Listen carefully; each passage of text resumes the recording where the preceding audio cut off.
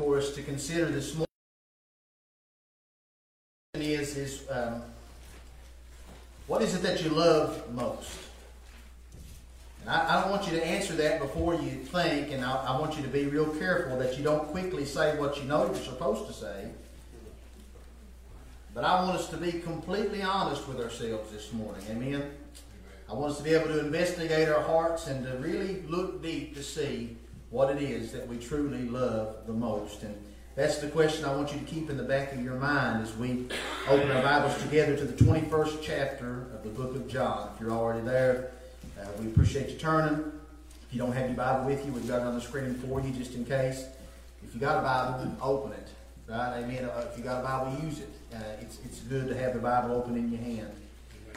John 21 verse 1, it says this: After these things, Jesus showed himself again to the disciples at the Sea of Tiberias, and in this way he showed himself. And let me just quickly give you the backstory. When it says after these things, what these things are, these things is referring to Jesus' resurrection from the dead.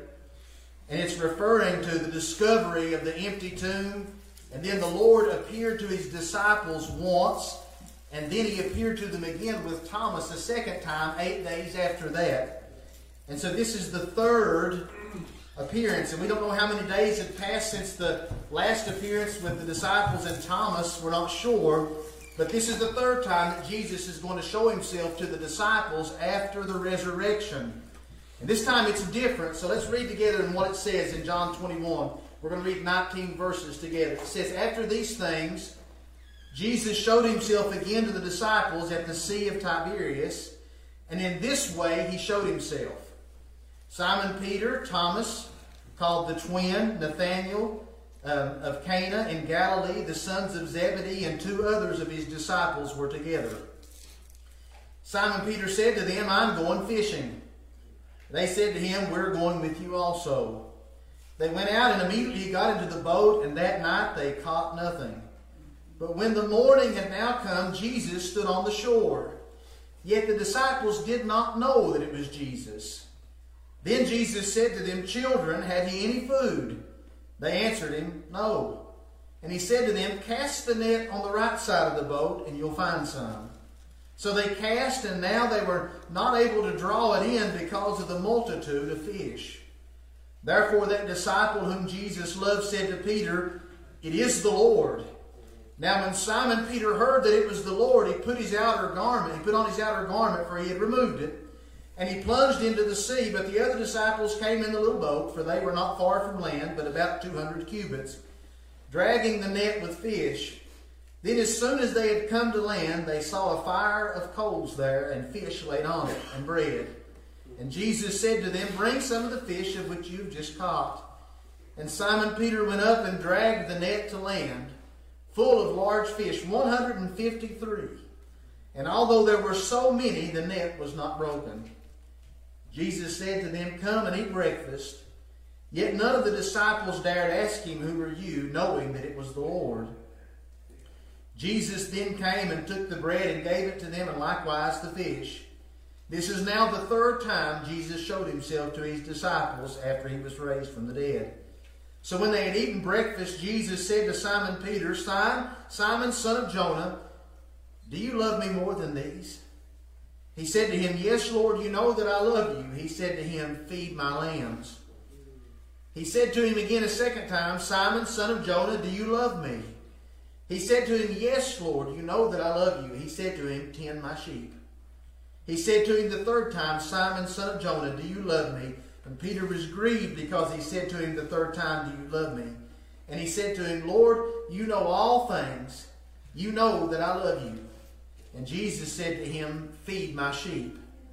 Most assuredly I say to you, when you were younger, you girded yourself and walked where you wished. But when you are old, you'll stretch out your hands, and another will gird you and carry you where you do not wish. This he spoke, signifying by what death he would glorify God. And when he had spoken this, he said to him, Follow me. Amen? Amen. Let's pray together. Heavenly Father, we thank you so much for this section of Scripture, God. We thank you for the work that you're doing in our hearts and in our lives, God. We thank you for our church family. For those that have came this way today to visit with us and be with us, Lord, we're grateful. We pray, God, that as we hear the word, that will open our ears, that we might hear what the Spirit says to the church. We pray that we'll open our hearts, that we might receive it on good ground, Lord, that the ground would be tilled up and ready, God, to receive the good seed, God, and that we could grow thereby, Lord. We thank you, God, for the word. We thank you for the Spirit that we feel this morning, God. We thank you, Lord, for the opportunity to stand again, for the health to do it. We thank you, God, for everything, God. Everything. Lord, for the breath that we're breathing, Lord. We thank you, God. For the strength to stand, for the strength to raise our hands, for the voices to say amen with. We thank you for it all this morning, God. Help us, God, as we look at this scripture, to be encouraged and challenged and to be, God, just drawn closer to you, Lord. Help us to want to get closer, God, I pray. Help us to see the things you want us to see in ourselves, to see the things you want us to see in the Word, and to see the things that you want us to see about you. And we pray it all in Jesus' name. Amen. Amen. 4 things that I hope I can bring out of the scripture to you today that the Lord seemed to give to me. I'll tell you the 4 things up front. First, I want you to see the faithful love that Christ has for us. The second thing I want you to see is the call to work for the Lord that's in this scripture. The third is I want us to be able to answer the question that Jesus asked, do you love me? And lastly, I want us to hear this invitation that the Lord gives. And so let's just jump right into those thoughts this morning. And first, let's look at the love that Christ has for us as we see it in the scripture. Now, you guys all know the story of Peter. And if you don't know, we'll recap it for you there. At the end of Matthew, they were gathered together, the disciples, and Christ was to celebrate the feast of Passover. This was what we call now the Last Supper.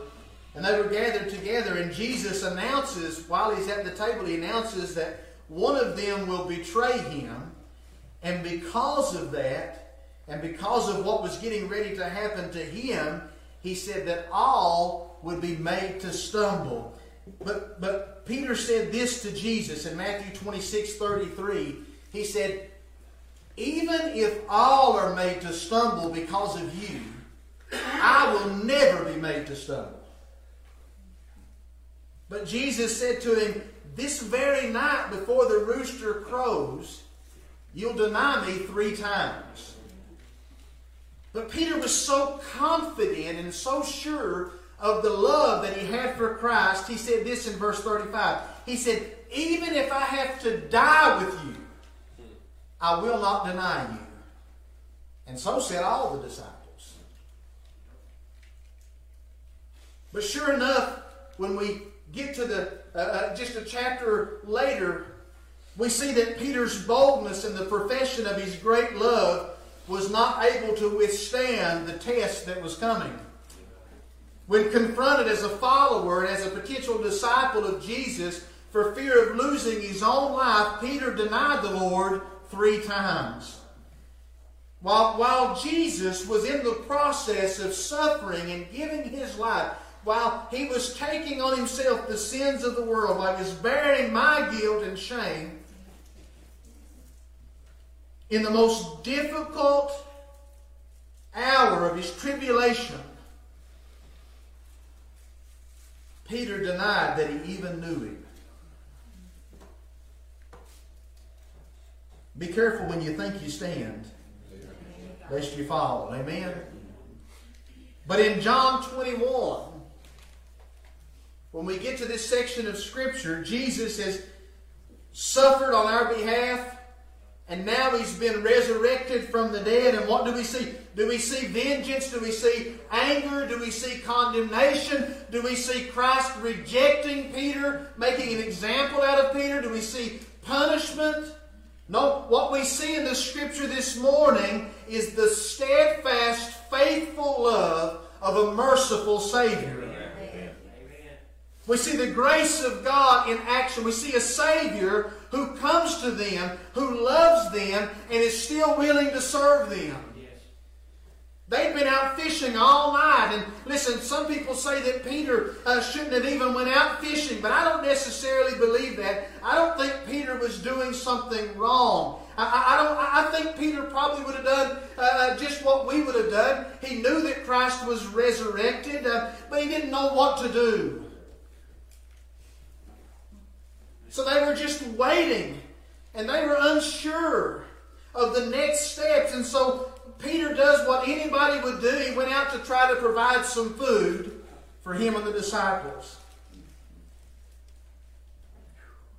Christ was risen, and Peter knew it, but they still had to eat. Amen?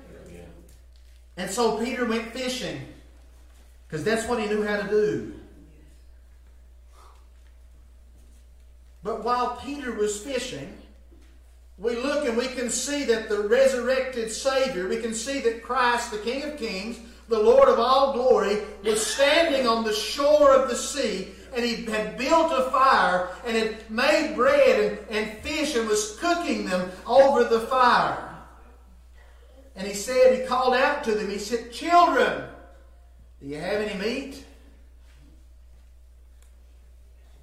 1 John 3:1. "Behold, what manner of love the Father has bestowed upon us, that we should be called the children of God." Amen. "Therefore the world does not know us, because it did not know Him." Amen. This account should remind us of the love that God has for His children. It should remind us of His mercy and grace. What a blessing it is this morning to be called a child of God. Amen. That God would adopt us into His family and call us His children. We think about Romans 8:14-17 when he says, "For as many are led by the Spirit of God, they are the sons of God. For you do not receive a spirit of bondage again to fear, but you receive the Spirit of adoption, by whom we cry out, Abba, Father." The Spirit Himself bears witness with our spirit that we are children of God, and if children, then heirs, heirs of God, and joint heirs with Christ, if indeed we suffer with Him, that we may also be glorified together. Amen? Yes. To those that's been born again, those that are led by the Spirit of God, it's such a comforting thought to know that even in our failures, even when we mess it up, even when we aren't faithful to Him, like Peter was not faithful, He remains faithful to us. Amen. He does not deny Himself. He loves us with an everlasting love. He sealed us with the seal of promise. We are His and we're loved by Him. And brethren, the Scripture declares that that love that He has for us, nothing can separate us from it. Nothing, not death, not life, not principalities, not powers, nor things present or anything to come. Nothing can separate us from His love. And that's what we see right here. We see a loving Savior coming to His disciples. Even though Peter had denied Him 3 times, even though Peter lied to His face, even though Peter said, "I'll die with you, there's no way, I would never stumble." And listen, we see a loving Savior who comes to a broken fisherman who couldn't keep his word to come to him, and He fixes him breakfast on the shore while he fishes. You got to love God. You got to see this love that He has for us. What love, what patience, what mercy that God has for His people. Amen. And this is just a side note for us. As I was thinking about this, I wondered sometimes, how do we react when people hurt us? Do we just write them off, or do we find opportunities to serve them and love them, and do we forgive them? Do we follow the example of the love that Christ has, that it's on display right here in front of us? Or do we hoard ourselves up in the old coat of pride and stand strong and say, "Well, if they want to treat me that way, then I'll treat them this way"? Colossians 3:14-15 says, "But above all things," this is written to believers, "put on love." It's the bond of perfection. And let the peace of God rule in your hearts, to which you were also called in one body, and be thankful. We know the scripture in 1 John chapter 4, right? If someone says, I love God, and hates his brother, he's a liar.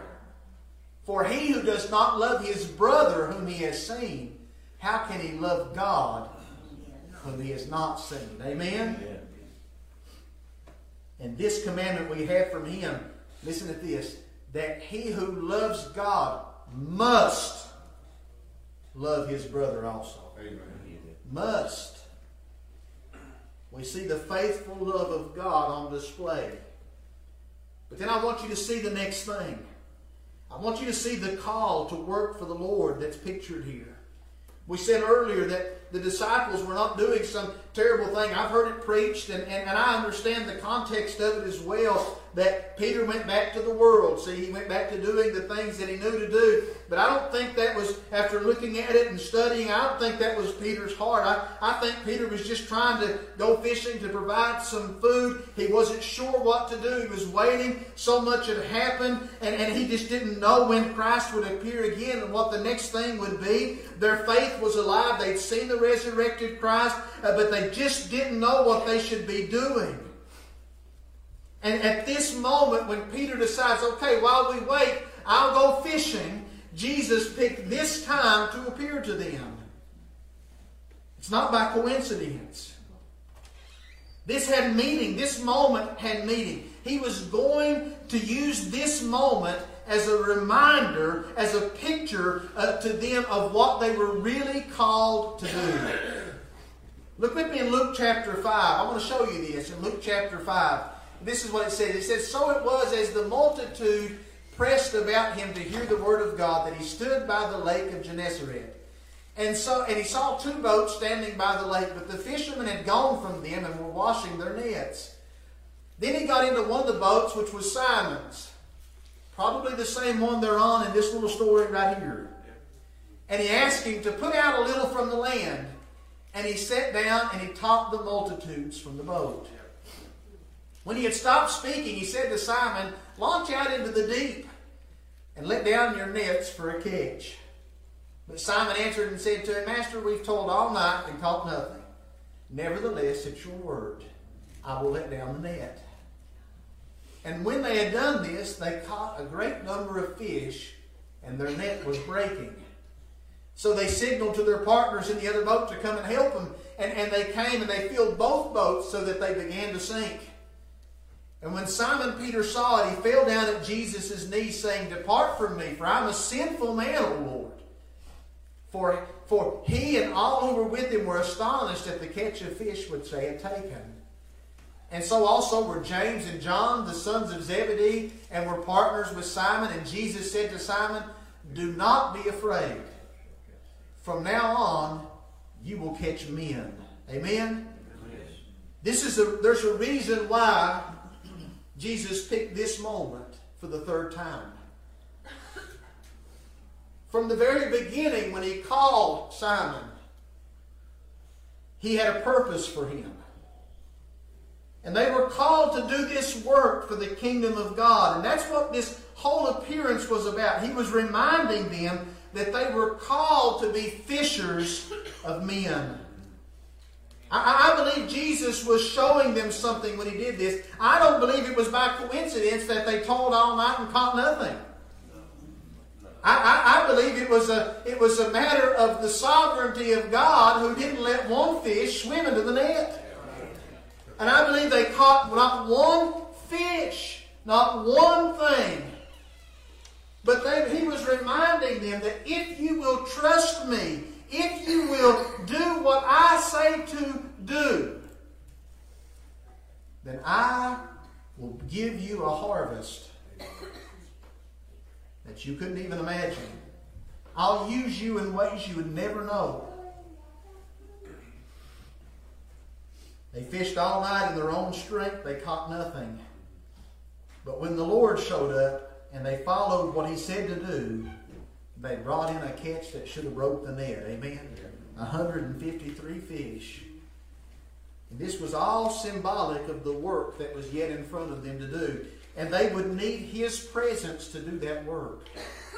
They would need His instruction to do this work. They would need His help, His guidance. And if they had Him with them, they would accomplish great things for the kingdom of God. They would see many souls saved when they just obeyed His commands. Amen?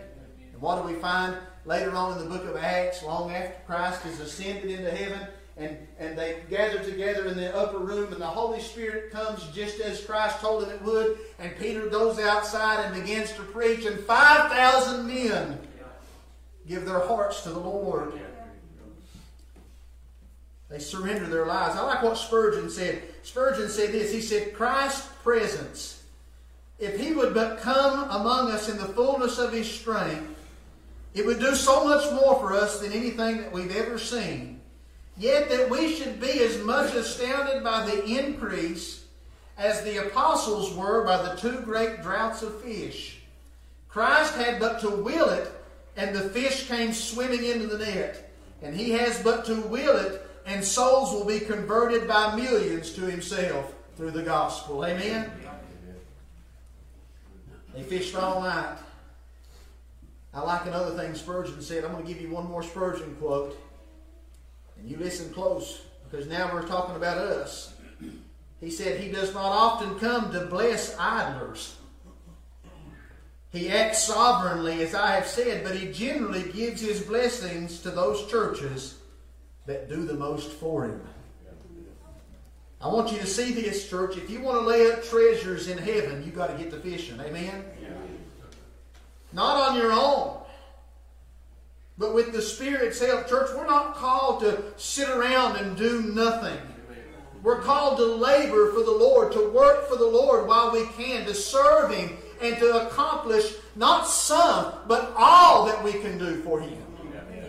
We're called to labor in this life, to pour our lives into serving Christ, into the work of the kingdom of God. And we do this because we believe that this life that we're living now, as good as it can be at times, is but just a moment. It's temporary, but we've been given eternal life through Jesus Christ our Lord. Amen. And so we don't think much of this life when we truly believe in eternity, because we see it in comparison to eternity. If you're looking at this life and you think the measure of what your life is consists of the 70 or 80 years you'll make it, you're very short-sighted this morning, friend. This life will go on and on and on and on. Now, it won't be just like this, but one day soon, you're going to die. You're going to give this up. Your body will go away. But your soul that God breathed into you will live forever.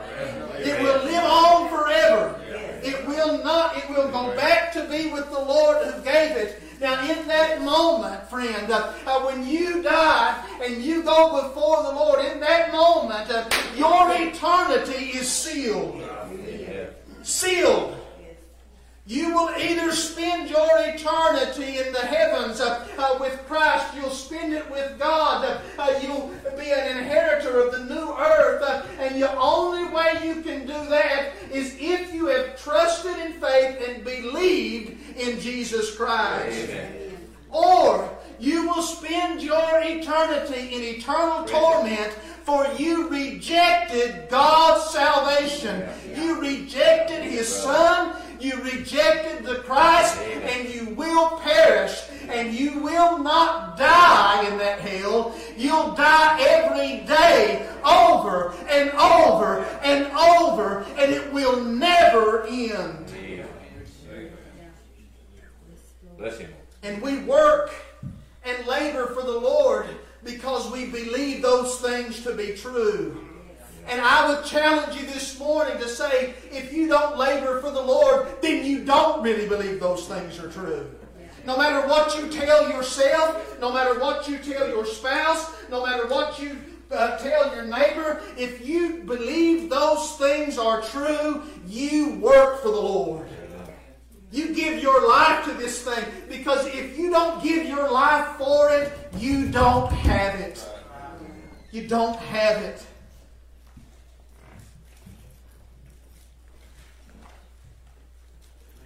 So we're willing to lose our life for the sake of Christ. We're willing to lay it all down and make our life about Him and let Him use us for His glory. We give our lives to so many things. We give our lives to our careers. We give our lives to our hobbies. We give our lives to our possessions. But the call goes forth this morning to all that will believe upon the name of the Lord. Come and be fishers of men. Amen. Come, be fishers of men. Lay up treasure in heaven. Believe. And believe it enough to give up this world and work in the fields of the world to bring in the harvest of souls, because this life will soon be over. And only what you've done for the Lord will last. If we believed it, it would change everything. 1 Corinthians 15:58, he said, "Therefore, my beloved brethren, be steadfast, immovable, always abounding in the work of the Lord, knowing that your labor is not in vain in the Lord." Amen.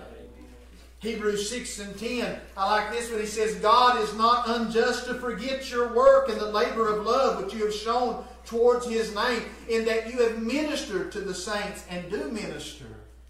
God is not unjust to forget your work. What you do for the Lord, He's going to remember. Amen. 2 Timothy 2:15, he says, "Be diligent to present yourself approved to God, a worker who does not need to be ashamed, rightly dividing the word of truth." A worker. The harvest is ripe, isn't it? But the laborers are few. We need more workers in the fields. We need more people willing to lay down their lives for the sake of the gospel. We need to pray to the Lord of the harvest. This is what Jesus said. He said, "Therefore pray to the Lord of the harvest that He'd send more laborers into the fields." And you know why I believe the Lord wanted us to pray that? So that our hearts would be changed and we would become the laborers that we're praying for. It's not the time, brethren, to be sluggish. It's not the time to sit back and wonder and think, well, you know, eventually I'm going to do this work for the Lord, or I'm going to do that this work for the Lord, or that work for the Lord. You don't know. There's a whole lot of people that spent their whole life thinking they're going to do some great work for the Lord at the end, and the end came long before they thought it was going to be. You better use it now. You better work while it's day. Night's coming, and no man could work. That's what the Scripture says. You better lay up treasures now, right now.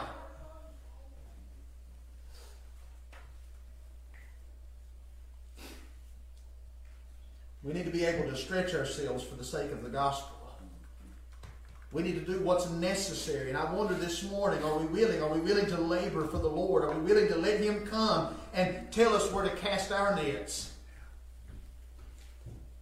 Would we be willing to humble ourselves down this morning and listen to His direction, even if it's not the direction that we wanted to go?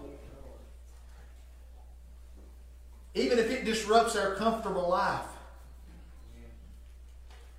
Even if it's hard. Would we trust Him by faith? Would we listen to His voice? Would we follow His ways? That's what they did when He said, "Children, have you any meat?" And they said, "No." He said, "Well, take your net and throw it on the other side, and you'll get a catch."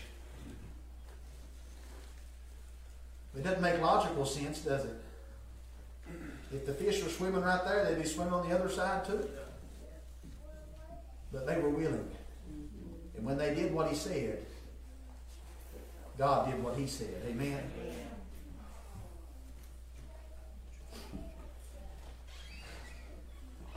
Our faith needs to go beyond our words. And it needs to take root in our life. We should believe what He says. In His Word, He says, "Do not worry about your life.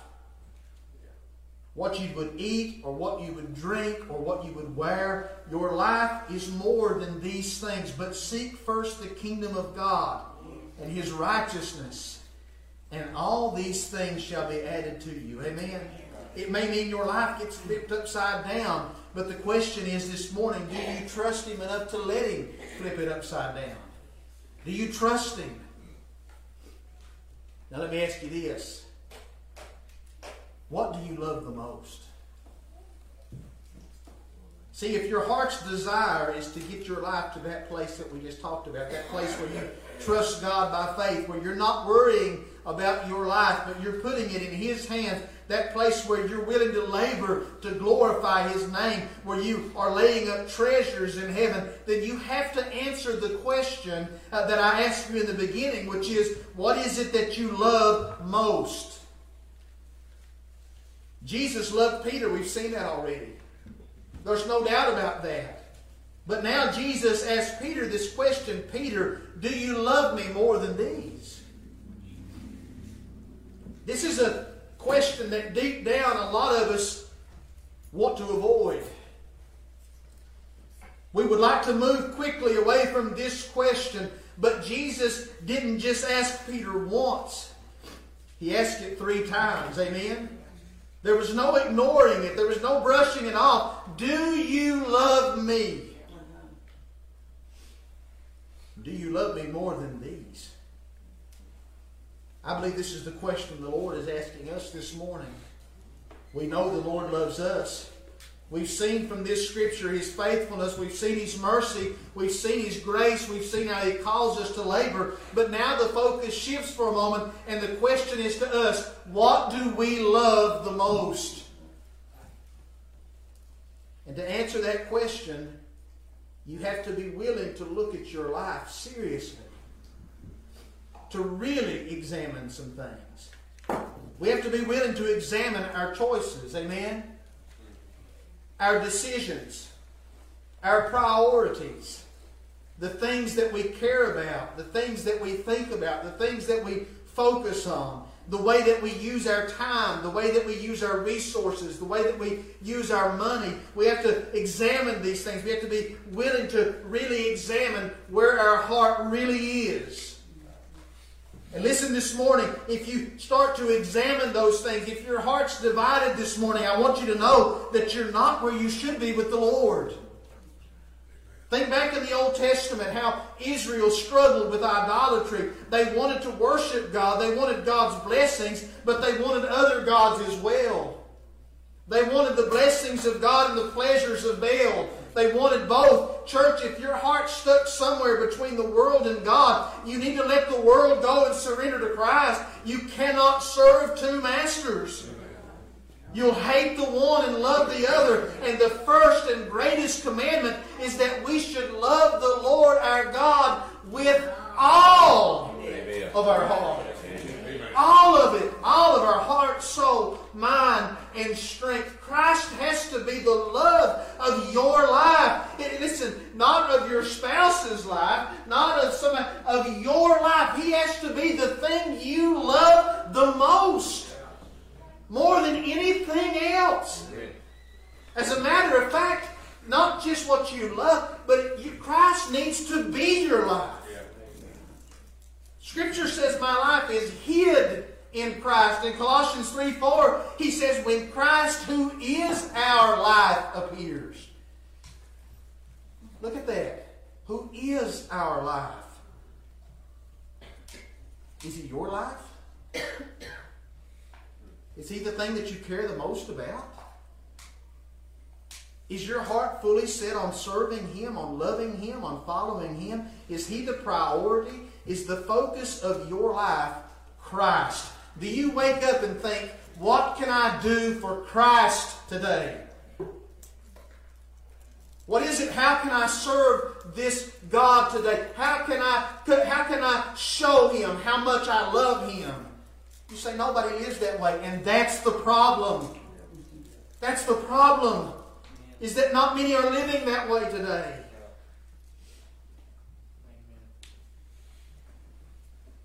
Do you love him more than anything else? I'm asking that genuinely this morning. Do you love him more than getting attention on social media? Do you love him more than your television? Do you love him more than your hobbies? Do you love Him more than fishing and hunting? Do you love Him more than shopping? Do you love Him more than sports? Do you love Him more than your career? Do you love Him more than money? Do you love Him more than pleasure? Do you love Him more than your husband or wife? Do you love Him more than your children? Do you love Him more than your mom or dad? Do you love Him more than anything? And we want to quickly answer these questions, and we just want to say, oh yes, I love the Lord more than anything else. But I'm challenging you this morning to weigh that answer against the actions of your life. Yeah. Oh, I love the Lord with all my heart. But I'll go days without reading His Word. I'll go weeks without reading His Word, without praying. And I'll spend time watching TV and on social media. But I love the Lord more than anything else. The evidence speaks against you, friend. Oh, I love the Lord more than anything else. But I'll forsake the assembling together with the saints for worship and prayer for just about any other thing I want to. Amen. I love the Lord more than anything else. But now, if my spouse or my kids ask me to lie for them, I will. I love the Lord more than anything else. But I'm not willing to give up my job for my faith. I love the Lord more than anything else, but I'm not going to give up this pleasure even if it is a sin. You see, the evidence of our life bears witness to the truth of our hearts. Yeah. It doesn't matter what we say here. What matters is the evidence that comes out of here.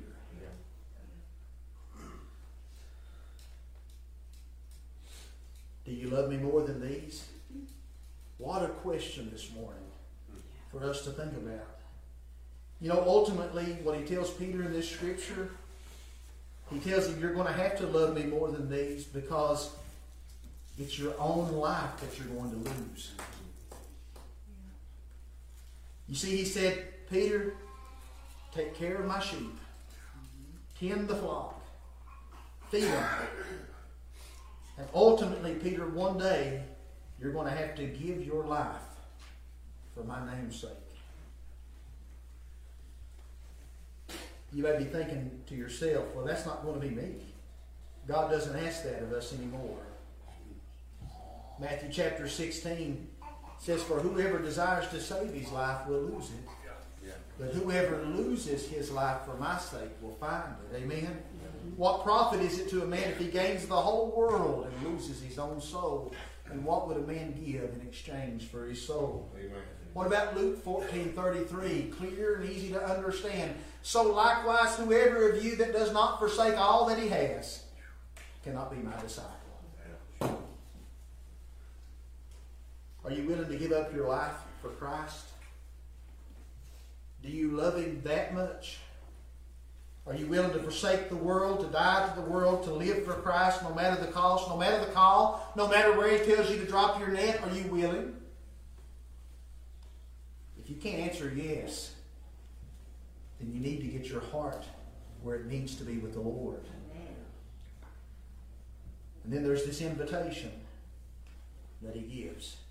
And I'm finishing up. I'm trying to. In John 21, verse 19, I go back to it. It says, this He spoke, signifying by what death He would glorify God, talking to Peter. And when He had spoken this, He said to him, follow me. Hey, you're going to have to give your life.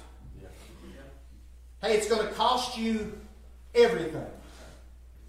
It's going to all the way down to the fact that one day somebody will bind your hands and lead you to a place you would not go. But follow me. And there's our invitation, church. Give it all up and follow me. You see, Peter recognized those words because he heard them back when he was first called. Follow me, I'll make you fishers of men. Follow me. That's the invitation to all of us today. It's the invitation to a new life. It's not the same life plus Jesus. It's a new life, a radically transformed life with a new purpose, new meaning, new focus, new desires. The Bible says, behold, all things become new. It's an invitation to follow Jesus, to separate from the world, and to be completely His, to walk the narrow path that leads to life. And I'm telling you this morning that He is the only way. Amen. He's the truth. He's the life. Nobody comes to the Father unless they come through Him. Amen. If you're not a Christian this morning, if you would just recognize today that you're a sinner. I was a sinner. We're all sinners. Amen. Yeah. If you could recognize what the Lord showed me one day, which is that I'm a sinner and I can't do anything about it. I need a Savior. Then you can be born again, but you have to trust in the finished work of Christ for salvation. You have to believe in His name. Christ was crucified for sin. He became sin for us that we might become the righteousness of God in Him. He took our sins and gave us His righteousness. He defeated death and He conquered the grave, and He's risen and He's alive forevermore. And He's an all-sufficient, all-powerful, sovereign, loving Savior who has His arms spread out with mercy for you today. To all who would hear His voice. And if you hear His voice today, harden not your heart. And I know that you're probably ready for me to stop, but I need to finish. In Revelation chapter 2, church, I'm speaking to you. We read of a church that was doing some good works, but they had a problem with their heart. They left their first love. They didn't lose their first love. They left it. That means they laid it down and walked away from it. They were still working, but they weren't working out of a love for Christ. The scripture there in Revelation said, remember from whence thou art fallen. They had fallen.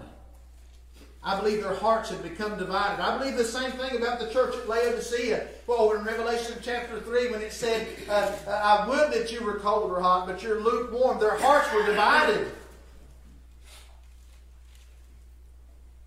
And if you're in here this morning and you're a professing Christian and your heart is divided, this altar is the place for you this morning. Because you've got to confess that sin of a divided heart to God. And you've got to come and receive His mercy and commit to following Him. He's asking you this morning, all of you that's in here, every ear that can hear, He's asking you, do you love me? If you're lost, the question is, do you love me? Do you love me? Will you come? I died for you. I've risen again. I offer you forgiveness if you'll just come by faith and believe in me. Do you love me? Or do you love your sin more? If you choose your sin, where He is, you cannot come. Those that die in their sins cannot go to be with the Lord. That's what He said. To the church, He calls out and He asks you the same question. He says, do you love me more than these? Is your heart divided? Is it split between the world and God? Are you all in for Christ or just some in? Are you in the, let me ask you a different way. Are you in the shallow end of the pool? Or are you willing to get in the deep end? Are you willing to go to a place where your feet can't touch the bottom? Amen? Are you willing to get into a place with the Lord where you're all in? Where you forsake everything else and you say, I count it all as dung, as nothing, worthless, for the surpassing greatness of knowing Christ my Lord. And serving Him. I'll give it all up. Anything the Lord wants me to give. And listen, if you're not at a place and you're a professing Christian and you're not at a place where you can say that, you need to get your heart right. You're not right with God. I know it sounds rude. I know it sounds mean. I know it sounds like I'm some, like it can't possibly happen, but I'm telling you it can. I'm telling you, you can surrender your life and live it for God to the fullest. And you better do it while there's time. You better do it while there's time. Time could be swiftly running out. While we might leave this church and walk out that door and turn on the radio in the car and hear that a nuclear bomb has went off in Ukraine and nuclear war missiles are flying everywhere, and you might be meeting the Lord by the end of the night tonight. Yeah. What will you say? What will you say? Well, Lord, I was just too busy. Lord, you know, I was just too tired. Lord, I was just scared. Let go of it. Let go of it. Yeah. Don't try to hold on to the world and hold on to Christ. Let go of it and follow me. Follow Him. Go where He goes. Do what He says to do. If it makes you radically different from everybody else, then just be different. Yeah. Then just be different. It's fine to be different. If it means that you don't have a big home like the neighbor, that's fine. You don't need it. If it means that you don't drive the finest car, that's okay. It's okay. You don't have to have all the things that the world offers to have joy and to have peace and to have happiness. There's a source that you can drink from where those things will never dry up. It's Christ. If you will drink from that well, friend. He said, this is the well. He said, I would give you water, and if you would drink this water, you would never thirst again. Amen. The reason why we thirst sometimes is because we're not drinking the water. Listen to me today. Drink the water that comes from Christ. Drink, it's the same water that flew from the rock all the way back in the Old Testament. Drink the water. Drink it. And let go of the world. Stop chasing it around. Stop trying to be like it. Stop trying to look like it. And stop trying to impress it. Instead, focus your life on the one thing that matters. Christ and Him crucified. You say, well, you don't even want me to love my family. No, love your family and make them serve Christ with you. You've got young children. I always think one time, years ago, a buddy of mine called me and he was tore all to pieces, and he said, I just drove through Bristol, and he said, I'm so convicted. He said, there was a man, he was standing on the street preaching his guts out. And he said he was preaching with all that he had, and he said on either side of him, he had a 5-year-old little girl, or maybe looks around 5, and another maybe 8 or 9-year-old boy on this side, and they were holding up signs that said, repent and believe. You say, I don't want to put my kids through that. You better want to put your kids through those things. You better want your kids to see the value of what it means to live for Christ. Because if you don't, they will live for the world. They will go out and serve the world. If you raise them worldly, they'll be worldly. Give it all up. Give it all up. It's a call. You say, Bill, you're too fired up this morning. This is it, friends. This is the gospel. Come and receive. Come and drink. Come and dine. Come, come. And the Spirit says come. And the bride say come. And let everyone come who will come. Come and drink of the water of life freely. Freely. Just give it all up. There's no 3-step process to a cure for a divided heart. I don't have a special magical prayer for you to pray. I don't have a prayer in Legion that'll just cure your divided heart. You want to know what the cure is? The cure is full surrender. Full surrender to Christ. It's found in Romans 12. It says, I beseech you therefore, brethren, by the mercies of God, that you present your bodies a living sacrifice, holy and acceptable unto God, which is your reasonable service. And don't be conformed to this world, but be transformed by the renewing of your mind, that you may prove to who? To everyone. What is that good and acceptable and perfect will of God? As we stand to our feet this morning, I gave you everything I could give. But the question remains, do you love me? Do you love me? Do you love me more than anything else? As we bow our heads this morning and begin to look into our own hearts, not your wife's heart, not your husband's heart, not your kids' hearts, your heart. As you begin to look into your own hearts, I just make a plea to you. Do you love me? If there's any doubt this morning, if you looked in your heart and you see any divided heart in yourself, you need to be at this altar. You need to be here this morning. If you're lost and you're living and wandering around in sin, you need to be at this altar this morning asking God for mercy. Ask God to come and save you. Don't have a divided heart. Come. Give it all away. Trust in the only one who has the power to save. Oh, it's hard. I know it's hard. It's not easy to confess. It's not easy to say, Lord, it's me. But if you've got a divided heart, this is the place. This is the place for you this morning. Love not the world, neither the things of the world. If any man loves the world, the love of the Father is not in him. Let go of it. It means nothing. The whole world could love you. But the question is, do you love Christ? That's what matters this morning. Anybody else need to come pray this morning? If not, we'll go together in prayer. Father, we thank you this morning, God, for your grace and mercy, Lord. We thank you, Lord, this morning, God, that we have forgiveness of sins through the blood of Jesus, God. Lord, we thank you this morning, God, that we don't have to work this morning to be forgiven. But God, we know this morning that the desire should be for us to work because we've been forgiven, Lord. And Lord, we get slothful, we get lazy, we get sleepy, God, and we get distracted. But God, I pray this morning, Lord, that every person that's come to this altar would commit their heart this morning to removing distractions, God.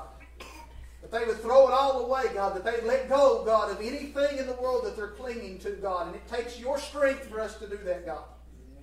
We're so easily swayed and so easily tempted. But God, that we could let go of any worldly thing, Lord. And that we would go all in to serve you, God. That we'd give it all up, Lord, this morning. And serve you with our whole heart, God. Lord, we know the greatest commandment is that we love the Lord our God with all our heart. Help us to do that this morning, God. Forgive us where we've not done it, Lord. And strengthen us, God, to do it from henceforth. God, if there's anybody that's lost, God, in this place today, Lord. Any lost soul, anyone in here who's unsure of their salvation, anyone in here this morning, God, who is on the fence, or anyone in here today who feels that tug, God, who feels the Spirit revealing their sin to them and knows they need a Savior, God, I pray today that they would believe in you by faith and that they would receive salvation. A new heart I will put into you. A new spirit I will give unto you. I'll take out the heart of stone and put a heart of flesh. God, I pray that if there's any here today who right now are believing on your name for the first time, God, that you would regenerate them and make them born again, God. And that it would be so real to them, Lord. And that their life would never be the same, God, that they'd be forever transformed. God, I pray for those that aren't here today, who at one time in their life came to an altar like this one, or maybe even this one, Lord, and said that they give their life to you. But, Lord, the evidence has showed that they didn't. God, I pray for them today, God. I pray that whether they're on the lake or whether they're in their yard or whether they're in their house watching TV, that, Lord, as we pray this morning, that they would be convicted again of their sinfulness, Lord. That they would be convicted of their slothfulness. That they be convicted, God, of their transgressions against you, God. And that they might come to see the truth that they need a Savior this morning, God. Lord, I pray, God, that as the people drive by the church, as they park in the parking lot, as they read the sign, God, as they see us out and about, Lord, that our lights would shine in such a way, God, that they would be convicted of sin, God. God, reveal to us the work that we should be doing for your kingdom and help us to do it, God, with all of our heart, soul, mind, and strength. Unite us together in love. Remove any division from us, God, I pray, or anything that would come to hinder, God, the purpose and work of this church. Remove it from our midst, I pray, God. And Lord, help us, God, to serve you with all of our heart. God, we love you. We thank you and we praise you. In Jesus' name, amen. Amen.